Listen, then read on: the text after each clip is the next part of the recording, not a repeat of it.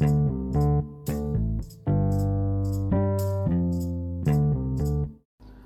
everyone, welcome to the show. How you doing? It's Monday. Welcome to the show. I'm your host, Steve. This is the way home. This is a podcast where I talk about things as I'm driving home. Yes, I can do two things at once. I'm pretty good at it. As long as I'm not looking at my cell phone, which I do not do, because that's illegal, and I am a somewhat lawful person. I could do both things at the same time. Anyway, so what do we got going on? We got a lot of stuff going on. It was a busy weekend. I said I was going to do maybe a quick show on on Saturday or Sunday or maybe Friday, but I recorded stuff. I was like, I don't like what I'm talking about. I don't like the tone. I really don't like the demeanor. I'm over it, and I will return on Monday, like I said. So we got that going on. And what a Monday it is. A lot of people are not working, surprisingly enough. The virus is continue its hold, and so far I've been pretty good. I haven't really been sick at all. I mean, allergies are kind of a thing right now, so I'm kind of dealing with that a little bit here or there. But besides that, I really can't complain about anything. I don't know anyone who's got it. I've been relatively inside all the time, playing my games, keep it to myself, writing some stuff, and that's where I've been at. Sounds pretty good. So let's just hopefully make sure that keeps on rolling. Let the good times roll, as they say. And that's all I got for you. At least on that. Over the weekend, though, let's see, Monday. I played Nioh 2 a little bit over the weekend. Having a kid kind of put a stop to my game playing here or there, but I'm okay with that. It'll take a long time for me to finish this game anyway. It's difficult to speak, but it's going to take even longer for me to finish it due to said difficulty. But, that's how it is with these games. Now, Nioh 2, it's interesting. It does a lot of things different and a lot of things the same. I would say even split down the middle. The game is pretty much, and my wife saw it too, because she asked. It's feudal Dark Souls. That's it. That's all I can say about it. It's feudal Dark Souls, and it builds a lot upon the first game, which I really like. If you're a company that's making a sequel to a game, this is the best example you can give of how to do a sequel properly, where you keep a lot of the stuff the same, but you're just adding different concepts on top of it instead of changing them completely. That's the one thing I really do like a lot about Nioh 2. I'll talk about other stuff later, but the things I really liked about it. The combat still feels tight. It's great. No problems with that whatsoever. The second thing I liked about it is that the more you use a certain weapon, yes, you build familiarity with it. I don't know how to say that correctly, but you get familiar with the weapon and it does more damage because you've had experience with it, which is a really cool concept. But to kind of sweeten that whole deal is the whole idea that the more you use the weapon, the more skill you're gaining in it. So the more type of weapon you use, you actually gain ability points and stuff, and you can actually increase your power.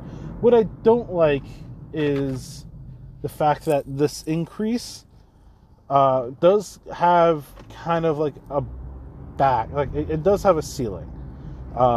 So what happens is you can gain a lot of points in using a specific weapon, and then when it comes time to gain a certain ability, you might not be able to gain it because you have to beat a certain mission or unlock something to gain the next tier of that ability, which I guess it's okay. It's just like, it's kind of weird. I really kind of don't like it because there's some people like me who are kind of, I don't want to say unskilled, but man, I'm up there in age. I can't be playing these games forever. That difficulty curve is hard, and I can talk about that later. But these abilities you don't get full access to. So certain things you want to get, you have to kind of wait it out. You have to kind of continuously do things. The different jutsus and stuff, same thing. You have to keep on using them to gain skill points and then to unlock the other ones. So you have to constantly use it.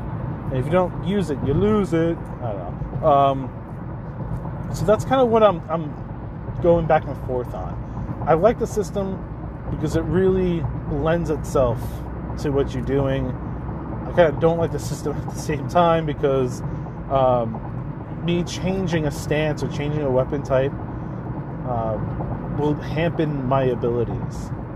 You know, like, I already have so many points in dual swords. Why would I change to another weapon? So that system kind of keeps me from exploring other options. But besides that, combat's tight, man. It's really good. I feel powerful, in a sense. Like, some of these abilities in the different stances, high, low, medium, they really lend itself to the combat style, and there's a lot of cool extra stuff to it. Different, like, enhanced abilities and whatnot. There's this attack that I gain where if I hit the triangle as I'm after square, after doing my light attack, I do a heavy attack at the end of my combo, I jump into the air and appear behind the person, which is like awesome. It's such a cool move. Other stuff that's changed, you kind of have an Oni attribute now, where you kind of have this ghastly-like figure that pops up when you hold the R2 button. You get these horns that glow, and you can customize your character, by the way. I really like that. Make them look however you want, and even after the fact, you can still continue to customize them and change the appearance. As for the horns and stuff, you can change that too. You can kind of change some of the aspects of your demon style, because when you hit two buttons at the same time, you become the demon mode, like you had in the first one, but it wasn't demon, whatever.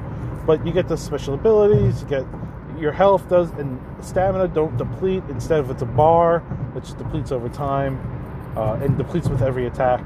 So that's cool. I really like that. You build that, by killing enemies, you build that up.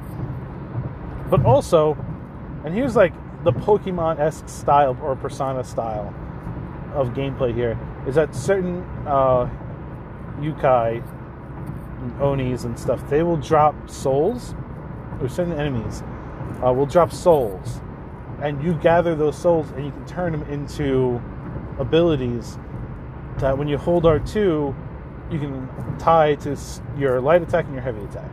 And each soul does a different thing, which is pretty awesome. I actually really like that. And then, by the way, the circle button will allow you to do this counter move. Like, enemies do burst moves. So you do the counter move and it ends the burst and gives you like a window of opportunity to exploit a weakness. It sounds like a lot, because it is.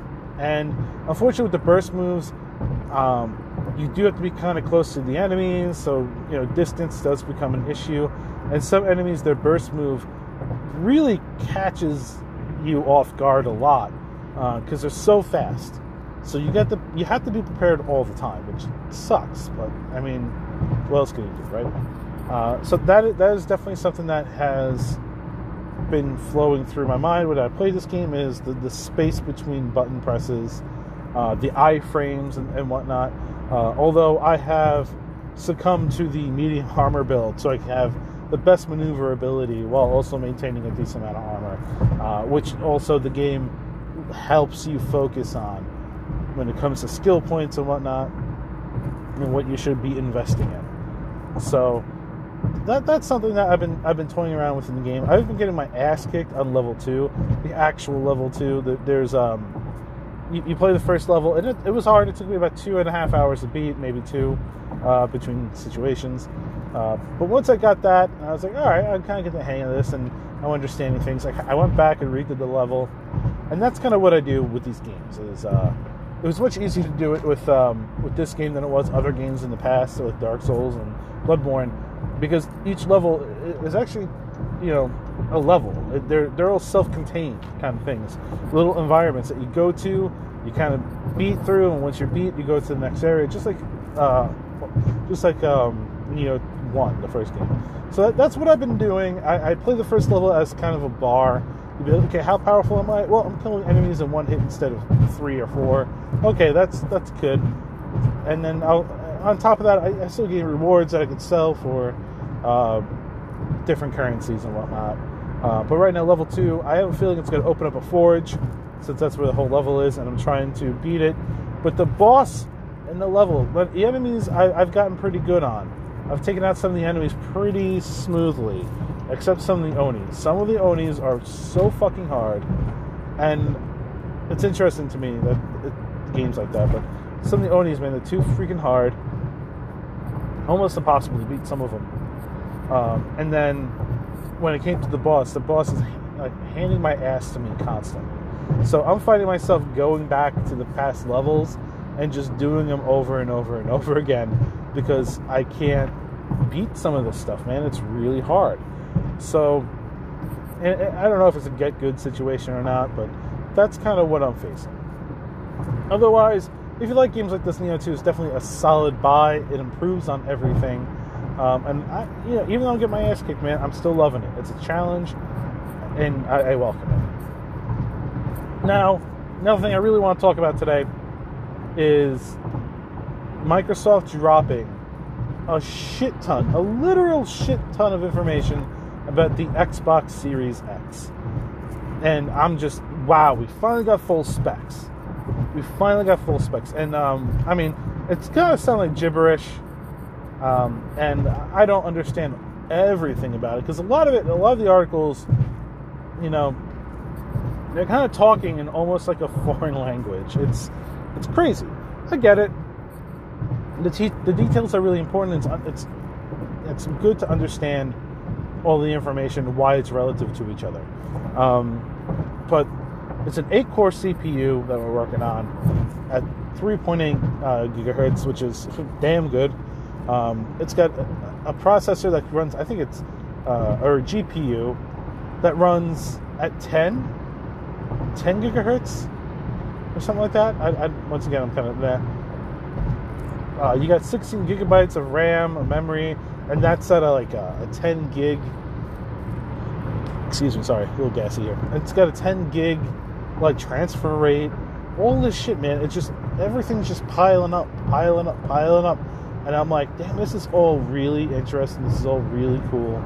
I'm just thoroughly. And then I'm looking at this stuff, and all I can think about is the price tag. Like, all right, cool. You got one of the most powerful processors on the market.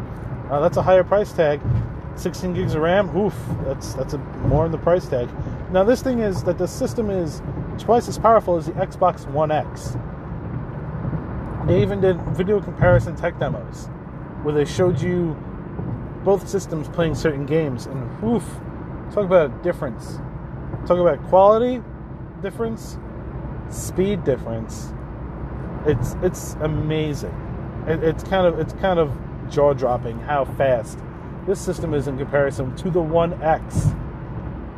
And I thought that system was pretty alright, but damn, this is crazy. Now, price is going to be important. I'm guessing 600, man. After looking at those specs and seeing what they're doing when it comes to ray tracing, the extra port on the back for some sort of different type of hard drive, memory stick kind of a situation. Memory cards coming back, I guess. But looking at all this information, it's making me kind of go damn, this is this is going to be a $600 system. I can't see how, I really can't see how it's not going to be. If those specs are pretty good. I mean, not pretty good, but for a console, the problem is that consoles, they're outdated before they're even released to the general public. So I think right now, concurrently speaking, I think these specs line up the most with the typical average PC game player. So I really think that it does lend themselves. I think they're looking at longevity here. There's no way you release a system like this, first of all, for cheaper than $600, without also having the concept of having this last longer than the typical 4 years. Yeah, sure, in 4 years we're going to see updated graphics cards and stuff like that, and PC market will be in the same place it's always been, where upgrading has always been a priority in that market. But this system seems to be aiming for longevity, and the One X, the Series X, I'm sorry, the Xbox One X, even though that's a great system, I own one myself and I love it, and it's fast, it's quick, the Series X looks like it's going to be that gigantic jump from modern to next gen that everyone's been looking for. So that's something I'm thinking about. That's something that I'm wondering. And now it's kind of, the fact that Microsoft's coming out and kind of showing you more about the system, what it's doing, the tech demos of the loading times, as well as the multiple game suspension mode. I don't know, man. Microsoft looks like it's kind of, even though I own an Xbox, it's making me want this system. It's really doing that, and that's impressive. Even though I'm pretty, I kind of flow, I kind of bend like paper when it comes to this stuff. I love to have all the new shit, but this is really making me want to invest more in Microsoft's market than what PlayStation might do. Because here's the whole thing. Now the ball's being thrown in the court, you know, like they're bound, like Microsoft's just dribbling the ball, taking shots, you know. It's and then Sony's kind of just standing there, just waiting it out. And I don't know if they're just gonna do some cocaine and all of a sudden like woo, like we're back to it. I don't know what Sony's got planned. So I think it's important to know that Sony has still yet to confirm their specs. Were they waiting for Microsoft to confirm first before they did? Probably. We already know a lot of details, though. We already know that AMD is going to be the main processor in both systems, which makes sense. And I think it's really important for that to happen. Probably the same thing with GPU. Honestly, I really can't see the specs changing much for the PlayStation 5, changing much in difference to the PlayStation 5. I really think that this is going to be the year where the consoles have to have some pretty unique features, like some really, really unique features to help them stand out in the crowd now. So things like, like the multiple game hold, that's going to be really important. I also think things like the game, of course, game sharing, but now cross play is starting to kind of happen now with a lot of titles. So I would like to see that. You know, what are you guys doing for that? What's their plan for it? So I want to see something more involving with that, possibly. What else can I add to that? The game sharing, man. It's, a lot of people kind of scoff at it, but it's a big thing. A lot of people are into it. But I want to see what PlayStation really has. I think the last area, like the last unexplored territory, has really been the concept of backwards compatibility. If I'm talking full back, I want to stick a game that I have inside my system and just have it play. Whether it be Final Fantasy Original, but once again, I talked about it before with the Final Fantasy Remake. You're not going to release just that one game on this system and then release the other two on the next gen and not expect people to not go back and play the first one. You know, you're getting a lot of crossover. So I feel like backwards compatibility will be a thing in the next console. But to what element, to what style, Microsoft already has like a limited technique to it. I'm going to say roughly 75% of the games that mattered on the Xbox 360 have made in the Xbox One, the first Xbox One, the original just Xbox. Those games have made it over to the Xbox One and the Series X, and they will continue on forever. So I wonder if Sony's going to do the same thing. Are they going to stay competitive in that element?